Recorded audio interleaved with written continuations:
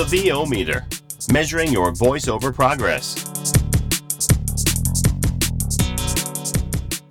Hi, everybody, and welcome to episode 16 of the VO Meter. Measuring your voiceover progress. All right, today we have an exciting episode. We have booth junkie Mike DelGaudio coming up in a few minutes, but first off, we have current events. So what have you been up to lately, Paul? Well, let's see, a couple of things. I'm finishing up the second book in a series for my Gnome Devox. I don't really know that word, but Sean Pratt uses it all the time. I prefer the word pseudonym. But yeah, the second book in a series for him coming out, and 3 more were released since our last episode. So that's really rolling along nicely, and it's pretty exciting the way that's taking off as far as the audiobook work. And also related to the audiobook work, I was recently Audible approved, or listed as an Audible approved producer with ACX. So that's pretty cool as well.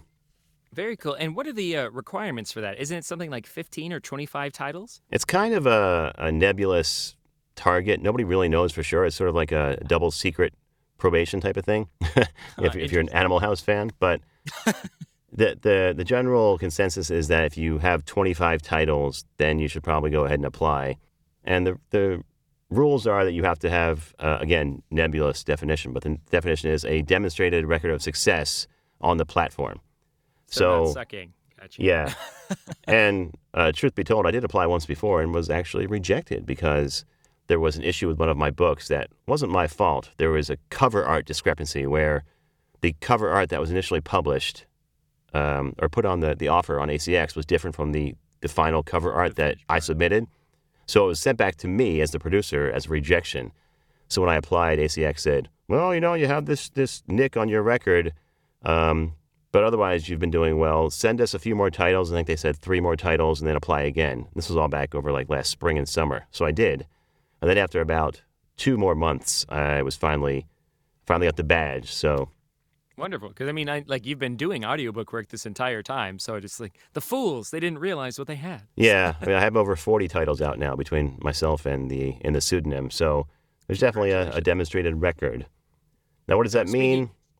I'm sorry, go ahead. Speaking of nebulous definitions, the Gnome Devox, Sean Pratt's is playing off of Gnome de Plume, which is like a writer's name or a pen name. It's the French translation of pen name, essentially, because pens used to be written with feathers or plumes. So there you go. Oh, awesome. You know. Thank you. Your etymology lesson for the day. Thank you. Sweet. We use etymology correctly. So. Yes. So anyway, what it actually means, again, so there's debates about that, whether it helps you or hurts you. But I will say I had a response to an audition today from a rights holder where they said, I like your audition. I took a look at your profile. I saw the Audible approved badge. That really makes me feel confident that you are familiar with the platform. So let's talk a little bit more. Haven't gotten the deal yet, but it seems pretty good. But it is a selling point. That's good to know. Yeah, I was actually glad to hear there was some return on it. So let's see. Other than that, I did recently sign with a new talent agency as well. I'm now proud to be part of the family with Tag Talent, or the Atherton Group, out of Austin, Texas. Pretty excited about that. Very cool. Congratulations. So did you have to do any special marketing for them, or is it just another name on your list? Well, I had applied to them before and was summarily ignored, which I don't blame them. It happens with agencies. They're busy people. But funnily enough, I was watching Liz Atherton, the owner, on VOBS last Monday. And during her interview, she said, well, somebody asked her, how do you get on her roster? It actually might have been me. I forget now. In the chat room, you submit the questions. And she said, well, we only take people by referrals from people on our existing roster. So if that's something that you can do, then go ahead and submit. They said they really don't listen to any others. And that clicked in my head. Well, that's why they haven't listened. At least that was my rationalization and hope at that time. So I contacted my good friend Ken Foster. I think you're friends with him as well, Sean. And he's actually done a VO meter stick for the show. Mm-hmm. And he's a member of their roster. And he was kind enough to provide a referral. And within the hour of him contacting them, I got a call an email saying, please call us. And didn't know what that meant. It was a little nerve-wracking, but I made the call. And Jimmy Cobble, my agent there now, said, welcome to the family. That's amazing. That's so great. And I'm really glad you told me that because I know several of the talent on their list, so I might have to buy them a coffee or a Nope. beer. Sorry, they're full. Sorry. There's Oh no yeah, availability because we whatsoever. totally are in the same wheelhouse of voice casting. Gotcha. Yeah. So that's my news. What's been happening with you? Very cool. Probably the biggest thing that's happened is I got a new job with the Global Voice Acting Academy. So beforehand, I was kind of responsible for their membership program. I was their member liaison, and I still am. But I'm also now their social media manager. So I manage our content, I create new content, and help promote our various services through our Facebook and Twitter and LinkedIn pages. So, and for someone who spends as much time on Facebook as I do, that's actually nice to get paid for it. So, That's awesome. How did that come about? Was that something you pursued, or did they ask you to expand your role? my predecessor, the incredibly talented and very organized Marielle Naval, was moving into a new business venture with her husband. They kind of moved across the U.S. to the East Coast, and so she realized that like having her own VO business and starting a restaurant would probably take up all of her time. I had already been working with GVAA for about a year at that point, and they thought that I was probably the best replacement for her. So I humbly accepted, and here we are. That's So, fantastic. Congrats. well, thank you very much. I haven't broken anything yet, but that doesn't mean anything. So, social media marketing is hard, and I've had to do like quite a lot of personal research on how to go about it in the best way possible. So, it's exciting and intimidating at the same time. Yeah, I'll bet. You know, you should contact. I hate to make referrals on the podcast. No, I don't. Who am I kidding? Who You should you kidding? contact friend of the show, Chris Datoli. That's what he does as well, part time when he's not doing voice work. Excellent. Yeah, I would definitely do that. Cool. And we should have him on the I know we've talked about it before. Like, I'd love to have him on just an episode because I know he helped you with your recent con episode or your con escapades. Yeah, that was a lot of fun. Yeah, he's a definite friend of the show. So what else is going on with you?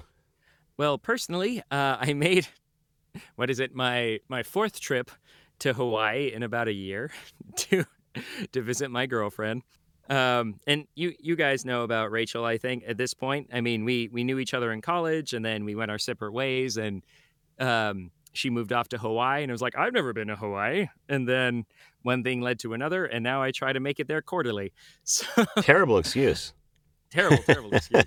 But we had a wonderful time. It's actually about a year since we became a couple, so we got to celebrate our anniversary together. And Woo! Yay! funny story though, because we knew October was a good month, but like our anniversary is on the 13th, so I was like, would it be better to come on the 13th or for Halloween? And she was like, Halloween. I was like, yes, I love this woman.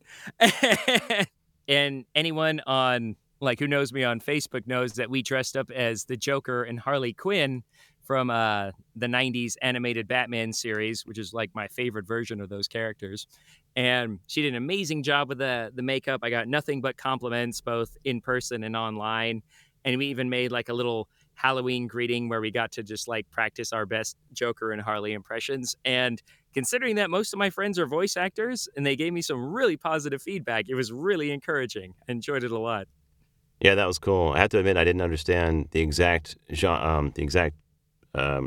time frame you were going over there, which was version of the character. I was thinking it was the Cesar Romero Joker because that was the makeup I recognized most frequently.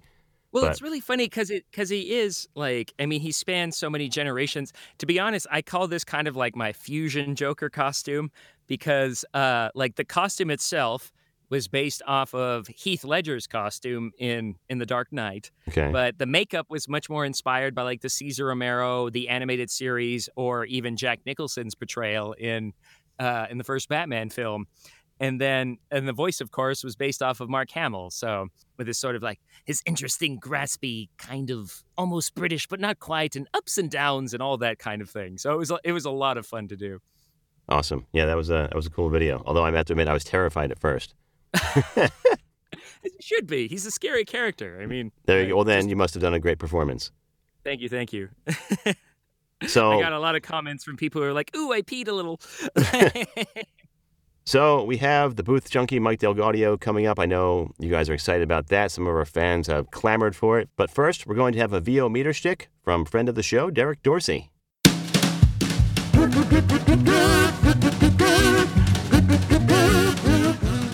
Hey, everybody. It's time for the VO meter shtick. What did he say? It's time for the VO meter... Oh, never mind. The VO meter stick? Oh, got it. Hi, Derek Dorsey here for the VO meter stick. I first want to thank Paul and Sean for inviting me on to the podcast.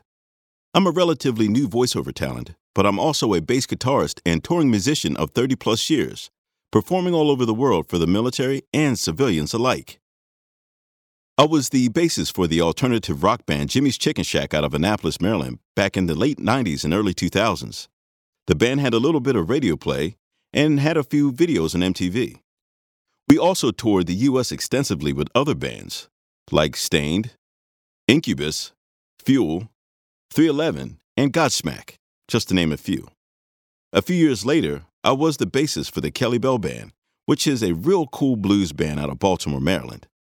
Not only did we perform locally and up and down the East Coast, but we also toured worldwide, performing for our U.S. military. When I decided to finally take that dive into the VO world, I admit having a sense of both excitement and apprehension. But as I explored this voiceover thing a little further, I couldn't help but notice that VO and my career as a musician had many similarities, which allowed me to draw from my experience and ease my anxiety. What I realized is that to even have a viable career as a voiceover artist, a professional musician, or any field in the performing arts, these few elements are crucial for a chance to be successful. And those elements are talent, passion, coaching, performance, practice, business, marketing, and persistence. Now, I won't go through every element that I just listed, but there is a couple that really resonated with me that I'd like to share. The first one was performance. Now, for me in the music world, it was nothing for me to play to a crowd of 50, 60, or even 70,000 people. But in the voiceover world, performing for just one person was a scary proposition. I don't have that guitar to hide behind. It's just me, the microphone, and my voice. And that's where practice comes in, and working with a good coach to help eliminate that fear and give you confidence behind the mic. The other area that also had similarities with the music biz is with regard to business. As a VO talent, you are a sole proprietor to your business, so you need to treat it as such. You also need to file the appropriate tax forms that reflect that. Next is marketing. In VO, you have to have the ability to market yourself in order to get jobs. This is so similar to the music biz. Now, in the music world, for a local band or solo artist, you must be able to market yourself with an effective campaign to get people to see and like your band. You have to promote yourself months and weeks in advance, before and after shows, in order to build that fan base. To give you an example, Jimmy's Chicken Shack were able to market themselves so well that they were able to sell 20 or 30,000 of their own CDs before a major label even looked at them. So my point is this, that this is a numbers game when it comes to marketing and VO, so keep that hustle and remain persistent. And that's my time. Thanks for listening, and I wish you all continued success in your voiceover journey.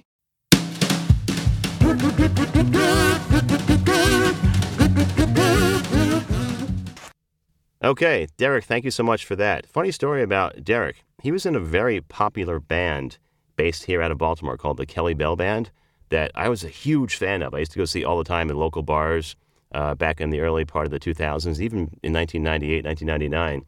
It's one of those bands that you go out and see and you're like, these guys are going to be huge. And they never got quite as big as I think Derek probably would have hoped or even I would have hoped. But he's transitioned to voiceover, and we're happy to have him in the community. So Booth Junkie Mike DelGaudio will be with us in a few minutes, but before that we have our... Questionable gear purchase. So I've had a strict no-buy policy for the last couple of months, so why don't you tell me about your escapades? So, yeah, speaking of booth junkies, I made some adjustments to my booth. We talked in the last episode about how I and then you tried to buy a double-walled whisper room and eventually decided that was a bad idea. So what I had done was made some adjustments to my existing whisper room. And I think I was just starting that process at the end of the last episode. So that's done. what we did was I had a contractor come over, and we added some double-walled drywall. Not quite 2 layers, but Quiet Rock. It's a brand name that has 2 layers with a layer of absorbing material in between.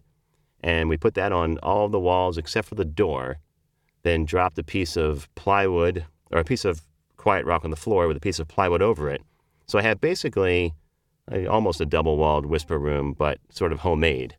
And it's helped a little bit. It hasn't been the panacea I was hoping it would, but it has dropped my noise floor by about -3 or 4 dB, which is good. I do still have some rumble issues, which sort of led to me searching for mics again. And what I decided to do was look for a less sensitive mic for audiobook work, because I was listening to my files, or I should say my editor that I send most of my work to was listening to my files, and a lot of the notes that came back were noise in the background, hearing noise in the background. It's all that stupid vibration that's coming through the expander where I'm talking. It works great. The expander works great to keep it out when I'm not talking, but when I'm actually doing the reading of the audiobook, a lot of it still bleeds in at times. So I'm trying a less sensitive mic that I'm talking to you all on right now. Familiar theme for the show. This is now an Audio-Technica AT4051B. It's a boom indoor dialogue mic that is used for TV shows, movie filming. It's similar to an Octava MK12, or there's a Rode. Might need to choose a less obscure reference than that one. Mike. Yeah, there's a Rode K5 that some people, or N5 that some people might be familiar with. It's basically a pencil mic, small diaphragm condenser that you put overhead most of the time. That's how I have it, pointed straight down at the source. So it's in front of me, and I'm talking basically past the diaphragm. And I did some pretty extensive testing with this and my CAD E100S and the AT875 shotgun that I still have. And this was by far the lowest noise floor with the expander on. I was able to actually turn the expander down a little bit from where I had it for the CAD, which is my entire goal, was to have a less aggressive expander and still have the same sound. And so far, it seems to be doing a pretty good job. So I'm halfway through another audiobook with it.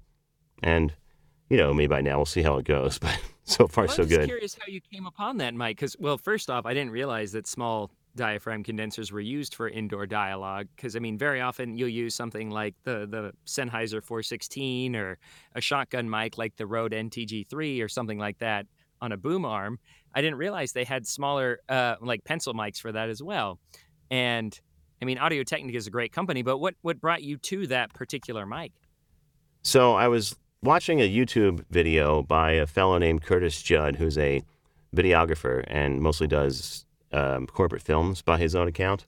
And he was doing a review between this AT4053B, or 4053B, I'll get to the distinction in a second, and the Rode NT5, which are both pencil mics, and comparing it to his existing NTG2, which is sort of like you were saying, more familiar shotgun mics that people use for overhead booming.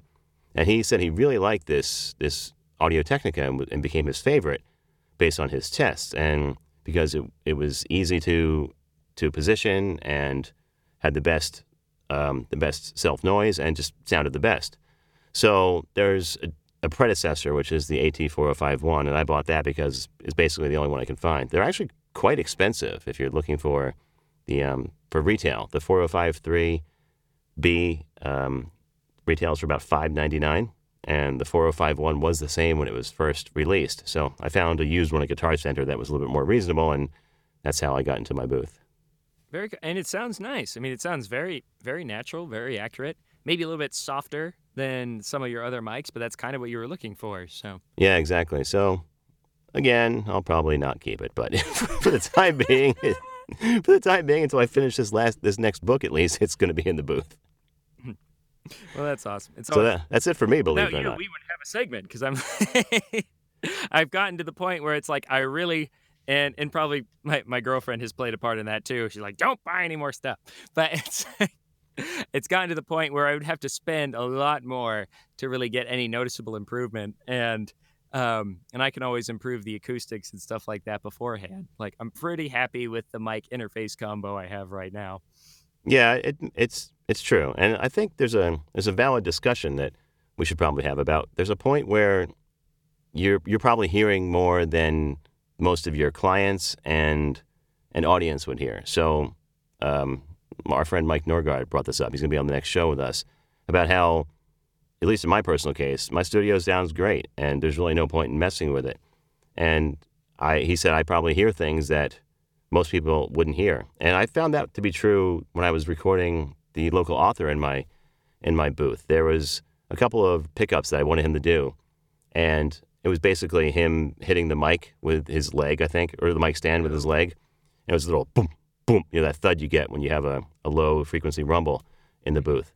And I played it back for him over these monitors I have in the studio. And he's like, I don't hear anything. I did it like 10 times. And he said, I don't have any idea what you're talking about. I still hear nothing. Wow. So it's worth mentioning that as voiceover artists and producers, we probably have ultra-sensitive hearing to issues that, for the most part, aren't going to matter, especially if it's behind music or other dialogue on a video. And it's funny because, I mean, as you practice doing this more, I mean, it's something that you develop. Because my ears definitely weren't this sensitive to it before I started. Yeah, me when neither. I listened to some of my older tracks with like my Porter booth and my Blue Yeti, I just cringed because I was like, how did I not tell that it was awful? It just sounded boxy and echoey. It was just, ugh. But the funny thing is I still have clients who have that in their stock audio and will reuse it. I'm like, why?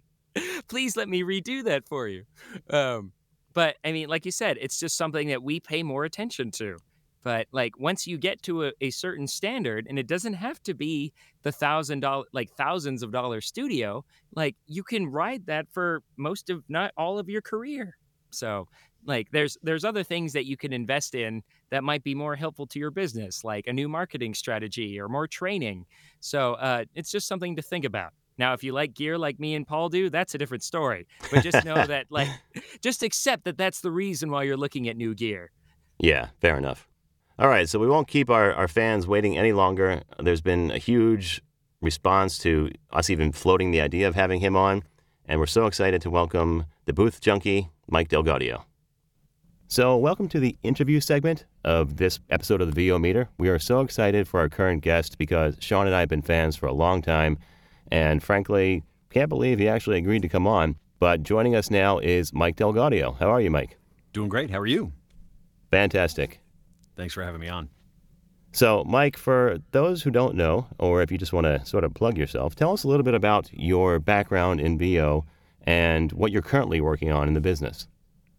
Sure. Let's see. I've been doing this professionally now for probably 5 years or so.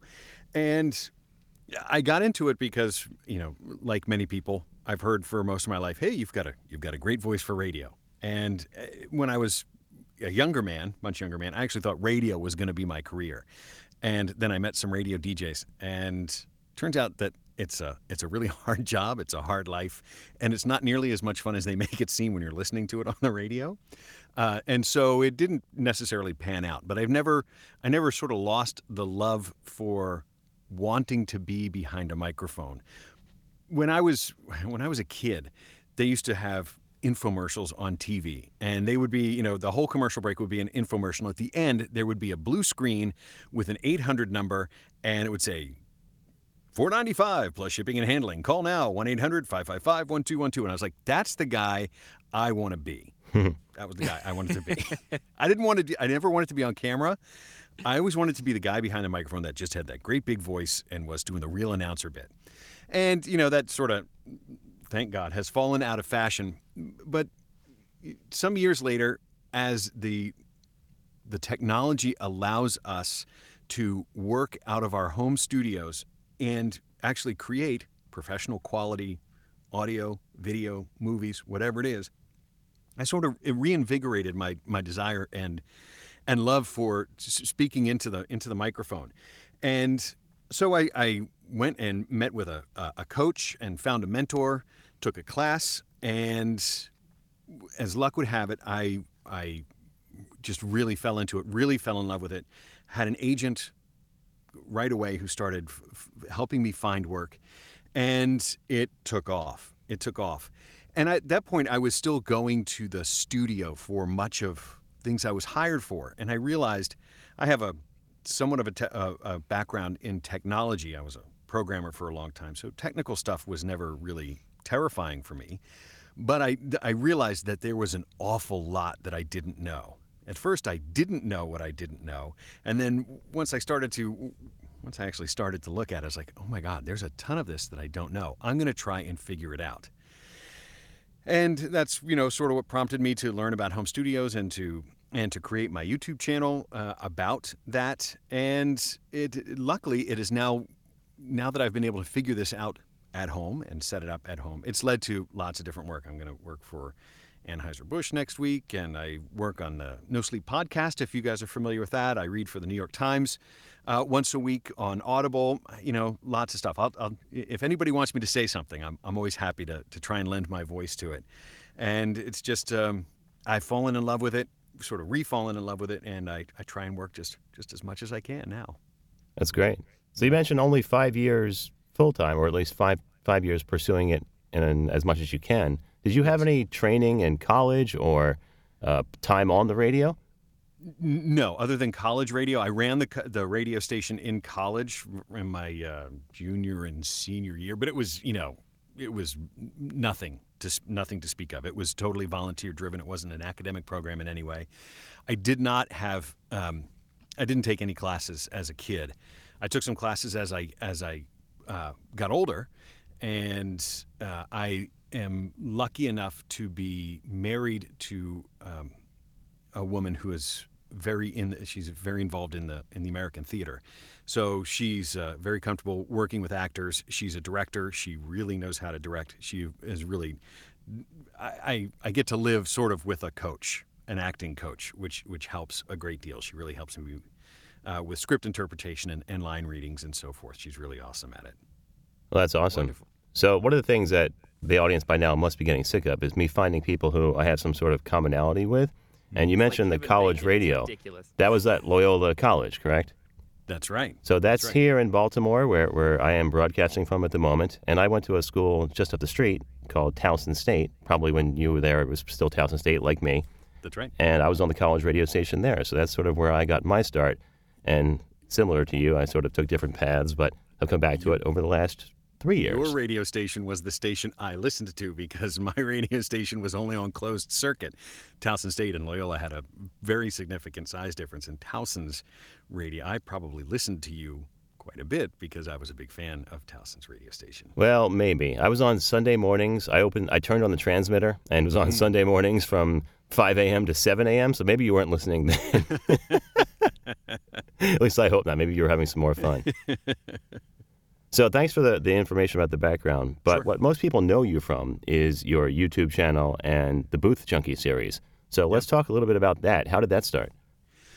Well, as I mentioned, I started to really investigate and try and learn about what I needed to do in order to have the best possible quality sound here out of my house. Because there's a lot more work available to us if we can work out of the house and we don't have to necessarily book studio time.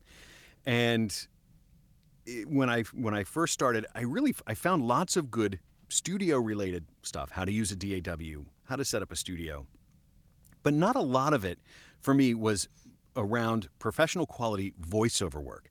There was lots of set it up so you can play music or do music production, but I was really interested in learning about what VSTs, what plugins do I need to use? Well, how does my preamp need to be set up? What sort of microphone do I need in order to sound like the guys on TV who are narrating television shows, who are the voices of commercials or, doing audiobooks or anything like that.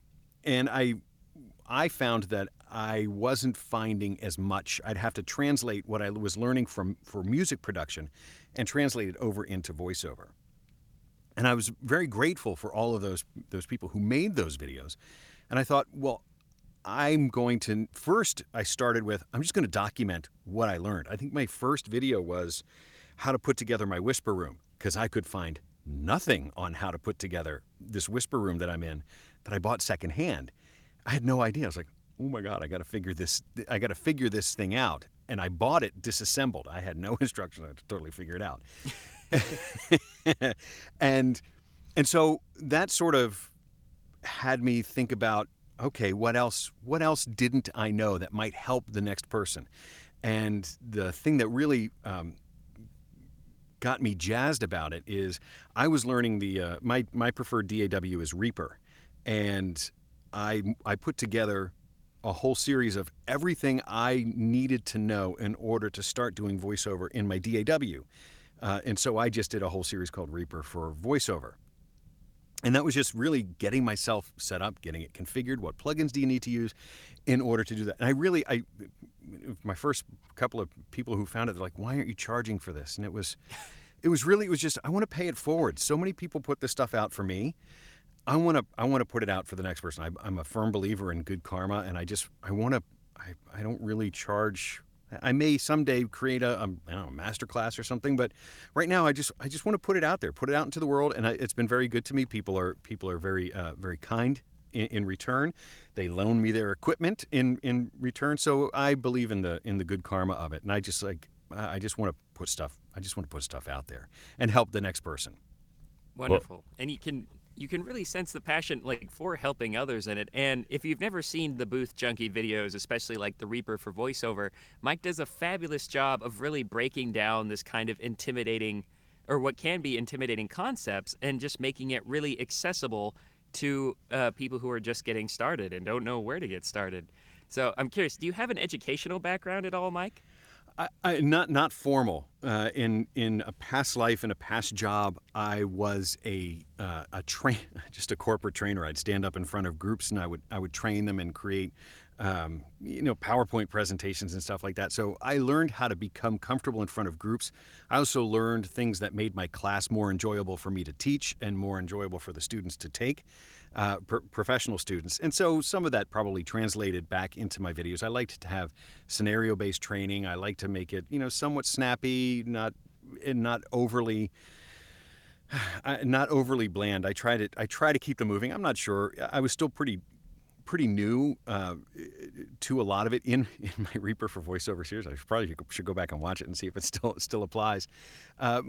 But I do have some amount of just corporate background in that from past jobs, and that's how I did it. I just used some of those same techniques that I learned in the 90s when I was making training videos.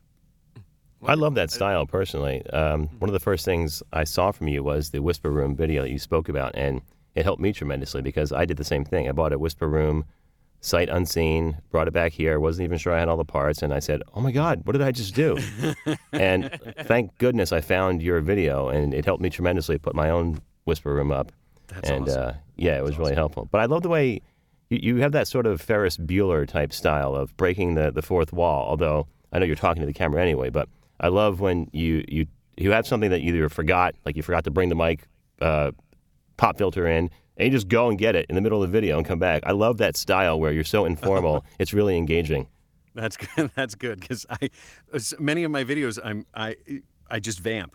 I try and research them, but I don't script them. So I do vamp, and all of a sudden I'll go, oh my gosh, I should go mention this thing, and I just walk out and I try and edit out. I mean, sometimes I might leave the camera running for 10 minutes, and luckily I'll just try and snip that stuff out. But I want it to feel like it's you and me talking. Well, it definitely gets that. It definitely accomplishes that, I think. Yeah, that's good. That's good. I'm glad it doesn't feel too disjointed. No. I mean, you're very personable, and you sound very genuine when you do these videos. And like you said, it's just like you're talking to us, and it's not too formal, and people don't really get it's just accessible. Like I said, people want to get to listen to you talk and tell or teach them these things.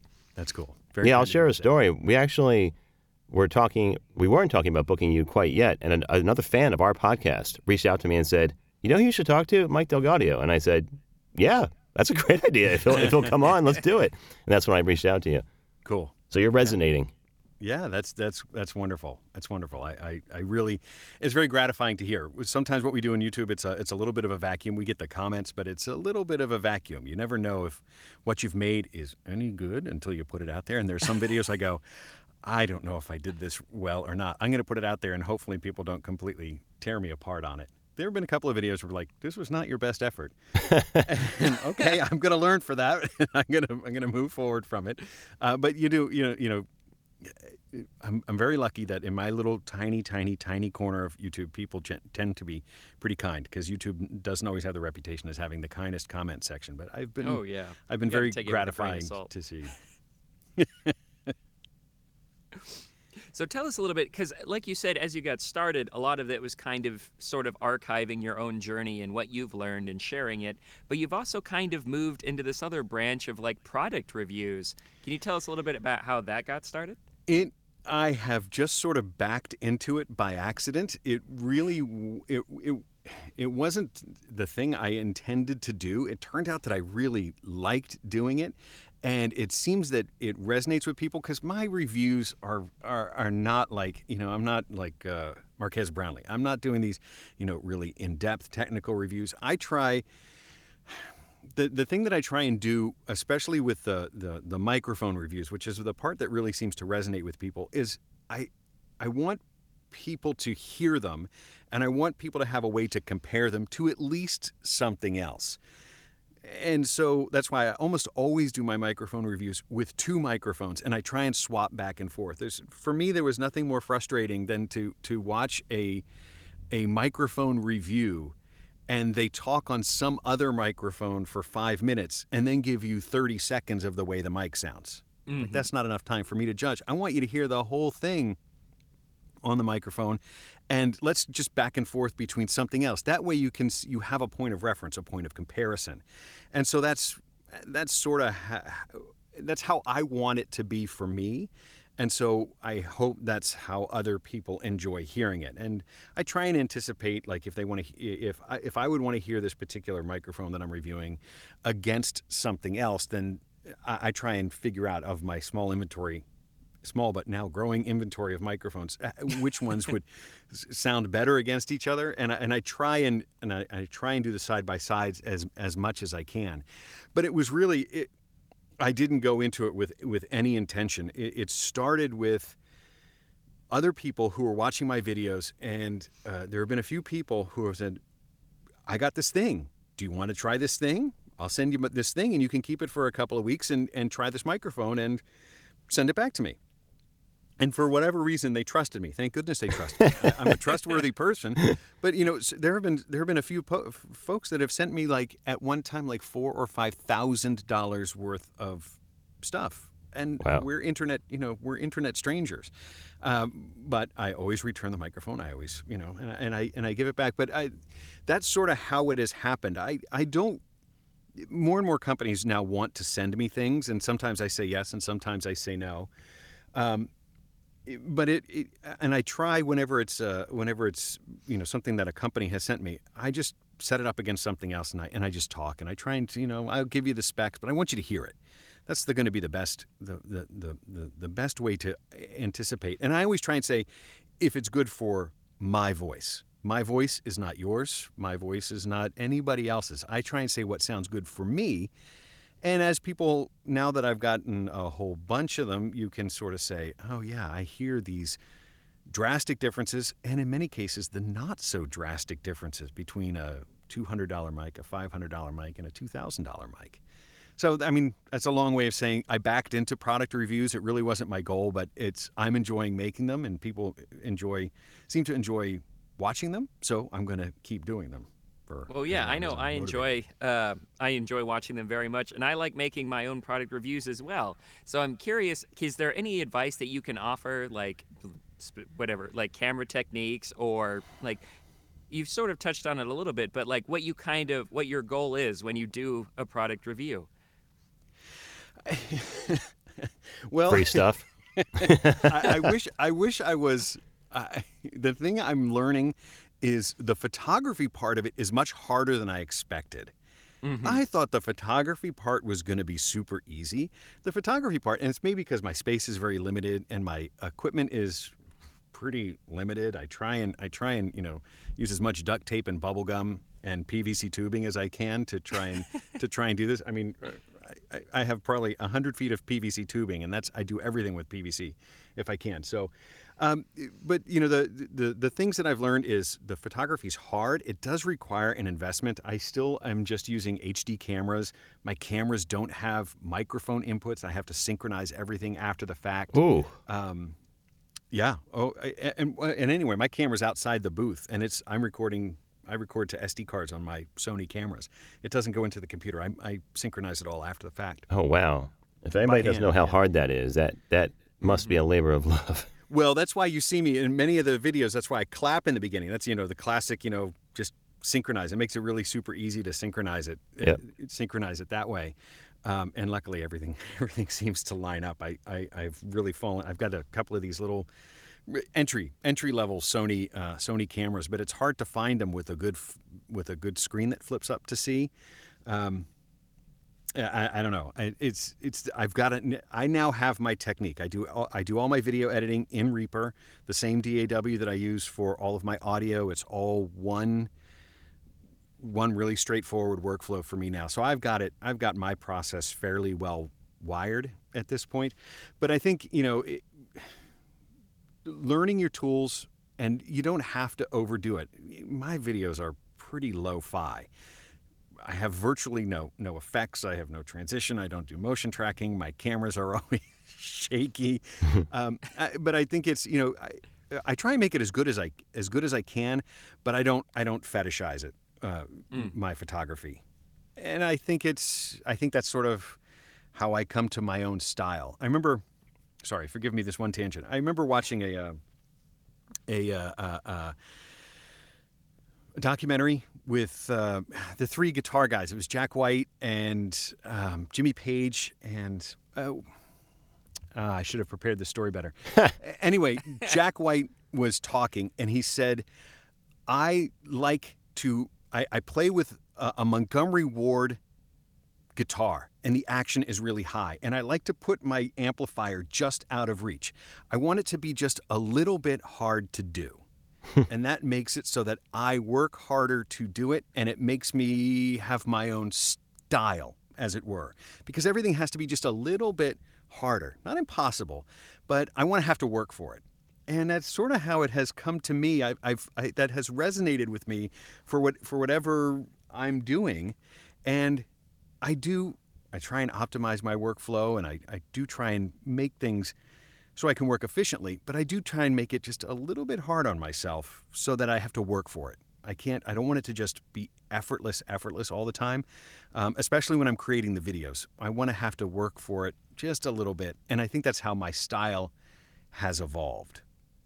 I don't know if that makes sense. I don't know if that makes sense. No, it does. It does. I mean, you're challenging yourself. Yeah. And meeting the task. I like it. I think it's a common theme among creative people. I just you may have heard the episode where I went down to Otakon, the anime convention, and we talked to the guys from Man at Arms. They build these crazy weapons based on video games and anime, and then bring it to the Renaissance festivals and other conventions.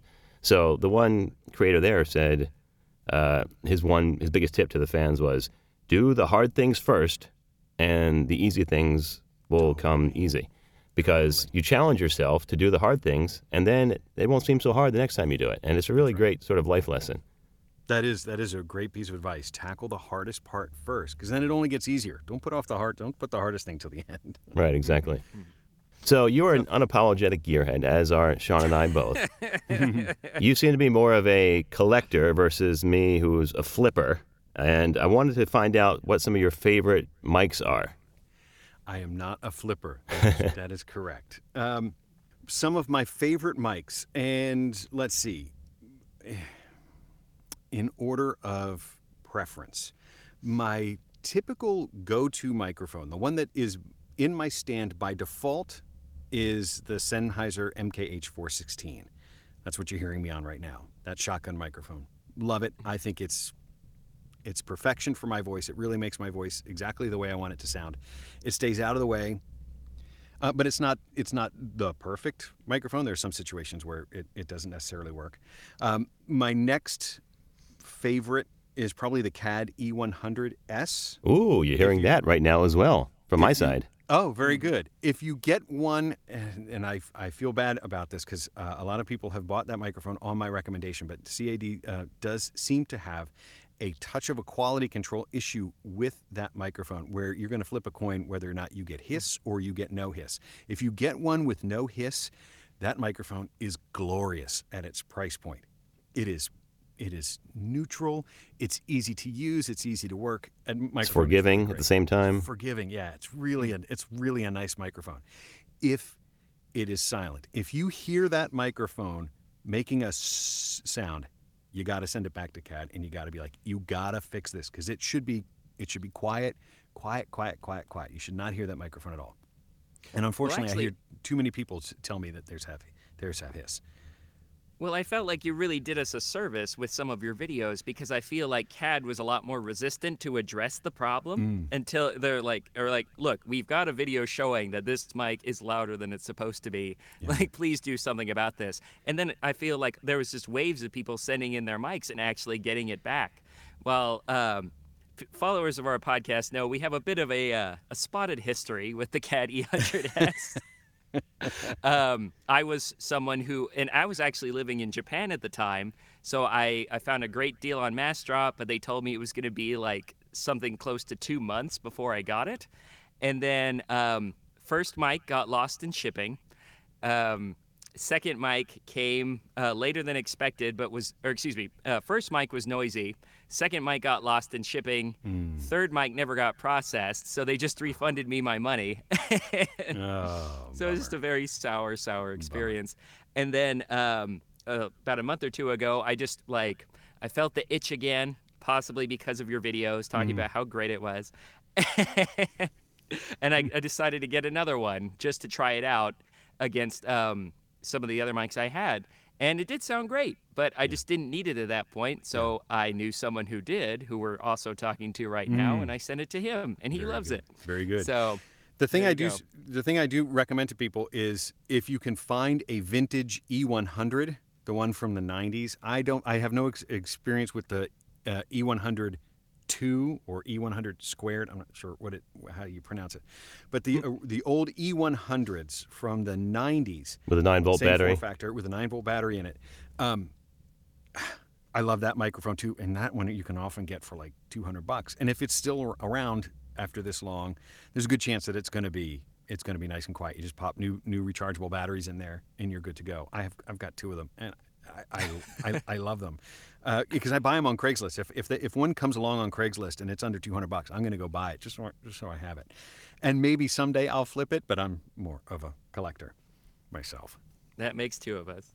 So any others you recommend highly? Any other microphones I recommend highly? There's one that I don't own that I hope to own at some point. There's a studio here in town that I'm in front of this microphone every time I'm in their studio, and it's the Peluso P87, which is a vintage.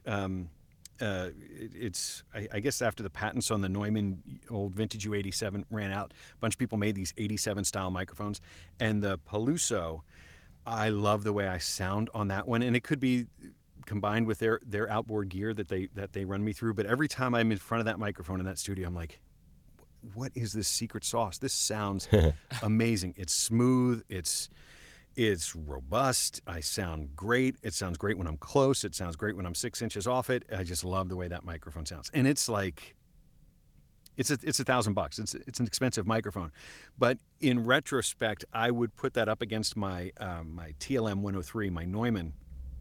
I would definitely flip a coin on where my $1,100 was going to go between the Peluso and the TLM 103. I have the 103, and so that's what I stick with, but I definitely would have considered the Peluso had I known about it at the time. Excellent. So what are some of your, because you've reviewed so many different products and so many different microphones at different price points, but you've also got some of these more eclectic videos where, say, you're reviewing a portable preamp or even a handheld recorder. So what are some of your favorite videos to do, and what kind of inspires you to be like, well, nobody knows about this product, I'm going to make a video about it?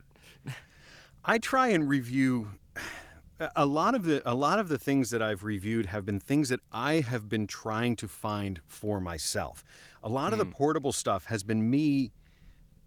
I often have obligations that if I'm traveling, either for vacation or for whatever reason, that I still have to audition. I still may need to punch in a recording, fix something, or I may need to actually record something. Like the New York Times doesn't wait. The New York Times is Friday night, and if I'm in a hotel in Kenosha, I want to record for the New York Times. I don't want to say you have to find a substitute for me.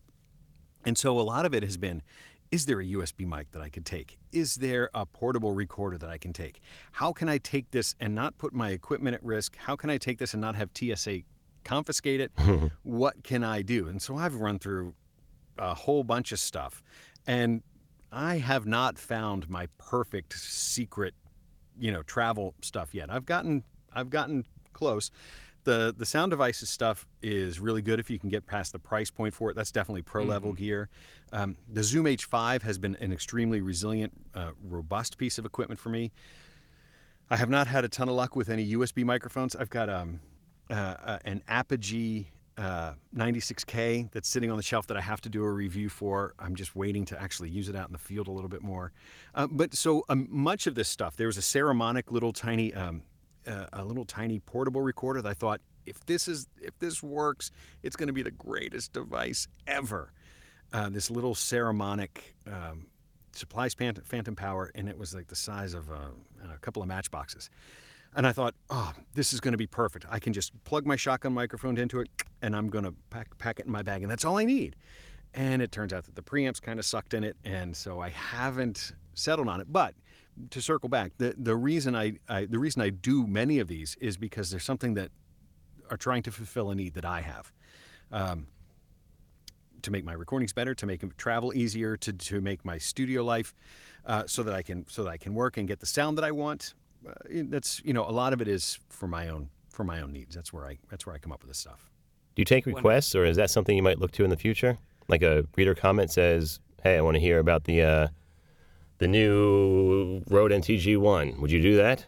Yeah, sure, absolutely. I do. I get so many people that say, have you tried the Aston Origin? No, I haven't. Have you tried the Aperture Deity? No. And my response is, if I can get my mitts on one, I'll absolutely review it. Because there's lots and lots of it. I kept hearing about the NT1, the Rode NT1, which I hadn't used. And so finally I did send a message to Rode. It says, hey, if there's ever an opportunity for me to use this mic, I'd love to try it. I don't reach out to companies very often. I've done it a couple of times for companies that I'm really interested in, but under most circumstances, I don't. There have been some companies that have approached me. Mostly they're like Amazon sellers. I get them like every day right now. Somebody from China is trying to send me their no-name microphone, and most of the time now I have to say no to it. But I'll always, if I could take requests, it's hard because in many times it's me outlaying my own money, and a lot of this equipment isn't cheap. So that's why I'm always very grateful if somebody sends me something, and I take very good care of it. Anybody who ever sends me a microphone or a preamp or anything, if somebody sends it to me, I take very good care of it, and I ship it up, package it very nicely, and I send it back. But that's how that's a lot of times that's how I do it, because it's not like this stuff is pouring money into my into my bank account right now. It's very much it's something I love doing. I'm really enjoying doing it, and as long as I have the love for it, and it gets to introduce me to people like you guys, where I get to talk this business, I get to meet other people, and just sort of spread the good karma around. That's why I'm going to continue to do it. Yeah, but yeah, I'll take requests, sure. If I can figure it out, I'll definitely do requests. Great. What's next for Booth Junkie? Is it going to be a continuing labor of love, or do you have some plans to make it your entire business? What's really next for the channel? It's a good question. What's next for the channel? Right now, it is to just continue doing it as I'm enjoying it. I don't really have these grand designs and turning it into a media empire. I have thought about if there was a way to do the audition and connection between voice actor and company better. I've spoken with some people, not to actually build a product or anything like that, but I've spoken with people about the way the industry is currently being disrupted with some of the pay-to-play websites that are out there. And of course we all make money, but I do feel like there's There's a lack of transparency, and I feel like there's probably a better way to connect voice actors to products in a way that is both ethical and transparent, and everybody can still, in quotes, make money. Everybody can still make money. That's why we're all, in business, is to make money. But I feel like there's a way to do it without some of the consternation that happens in the marketplace right now, without going into the whole politics of it. And I'd certainly like to do that, because it's something, again, that I have experienced for myself, and I know lots of people. It's, how do I find work? How do I connect with that work? How do I charge for that work in a way that makes me competitive, but doesn't price me out of the business or injure other voice actors by undercutting the market? How can we do that in a way that works for everybody? And that's certainly something, that's where a lot of my interest is for the future. How can we do that? How can all of us folks back in our bedroom, now that we have our studio set up, how can we connect with the people who want to hear our voices and want to pay us for our voices, and how can we lend our voices to their products? And so that's something that I would definitely like to investigate in the future. And I every once in a while I sketch it out. I was a web developer, showing my age. I was a web developer in the late 90s, early 2000s. I made a lot of websites in my life, and so every once in a while I go back and I should just put fingers to keyboard and start to code that, but it's not where my head is right now to write that code anymore. But that's the kind of thing that I'd like to do. I feel like there is a model out there that can help voice actors find work and have companies find voice actors without the issues that are currently surrounding the pay to play. I think that's available to us. That's great. I look forward to hearing where you take that. Me too. Such a charitable soul. That's wonderful. Well, I'm not opposed to people making money, but I do feel like, there's a lot of swirl and consternation around it that doesn't need to be there, and hopefully somebody, me, you, them, somebody will find a better model, and hopefully it will catch on. Great. Sean, any other questions? No, I think that pretty much wraps things up. So, okay. Well, Mike, where can people find you if they want to contact you or just absorb your content or hire you? If you want to find me, just go to boothjunkie.com. That's just a redirect. It'll take you right to my YouTube channel. And so I love for people to watch the videos and hopefully enjoy them. I'm at boothjunkie on Twitter. I'm at boothjunkie on Instagram, although I don't use Instagram as much as I should. I'm bad at remembering it. And you can also send me email, mike@boothjunkie.com. And don't mind putting that email address out there. Feel free to contact me. I do try and answer. I get a lot of questions. I get a lot of questions right now. I do try and answer as many questions as I can. So if you do contact me directly, I will definitely try and get back to you if at all possible. Sometimes I can't, but I do encourage people to reach out if they have questions, and I'll try and help you. Sometimes it'll say, "Can I turn it into a video?" And sometimes that's how it works. Great. Well, Mike, we thank you so much for being here. As I said, Sean and I are both big fans. I feel like we are on sort of similar trajectories. The reason we started this podcast was for the very same reasons you mentioned, that we've received so much help from people in the VO community. It's the most giving community I've ever been a part of as a business person, and we're just trying to pay it forward just like you. It's the way to be. So we'll talk to you soon. Wish you the best of luck. Thank you. Same to you. Thank you so much for having me on. And we're back. First off, I want to say thank you so much to Mike DelGaudio of Booth Junkie. I've seen a lot of comments that a lot of people are just like, "Oh man, he seems so down to earth and so nice," and it's absolutely true. He's just such a real nice guy, and he's got great advice and just a really good outlook on trying to give back to the community, which is something that we see so often in the voiceover community, and I really, really love to be a part of it because of it. Anyways, so that pretty much wraps up this episode of the VO Meter. Measuring your voiceover progress. We've got a lot of great episodes coming up. We've got the Our next episode, we have our VO Meetup Roundtable, where we have some other up-and-coming voice actors, VOs that have been in the trenches that got started about the same time we did, and that we've worked together with over the years, just kind of think-tanking new ideas and trying to progress our careers together. We also have Gerald Griffith, the coordinator of VO Atlanta, the voiceover conference, which is coming up March 1st through 4th, I believe. That's right. And then we also have some great voice actors and voice coaches, David Rosenthal, my boss from the Global Voice Acting Academy, and Mark Cashman, author of VO, that's V-O, like as an O kind of thing, which is a great book. And he's a great coach, so I'm excited to have both of them on. Yeah, I can't wait to talk to all of those gentlemen, and we'll look forward to speaking to them coming in the new year. So, for my co-host Sean Daly, I'm Paul Stefano for the VO Meter. See you next time, everybody. Have a great day, everyone. Thanks for listening to the VO Meter, measuring your voiceover progress. To follow along, please visit www.vometer.com.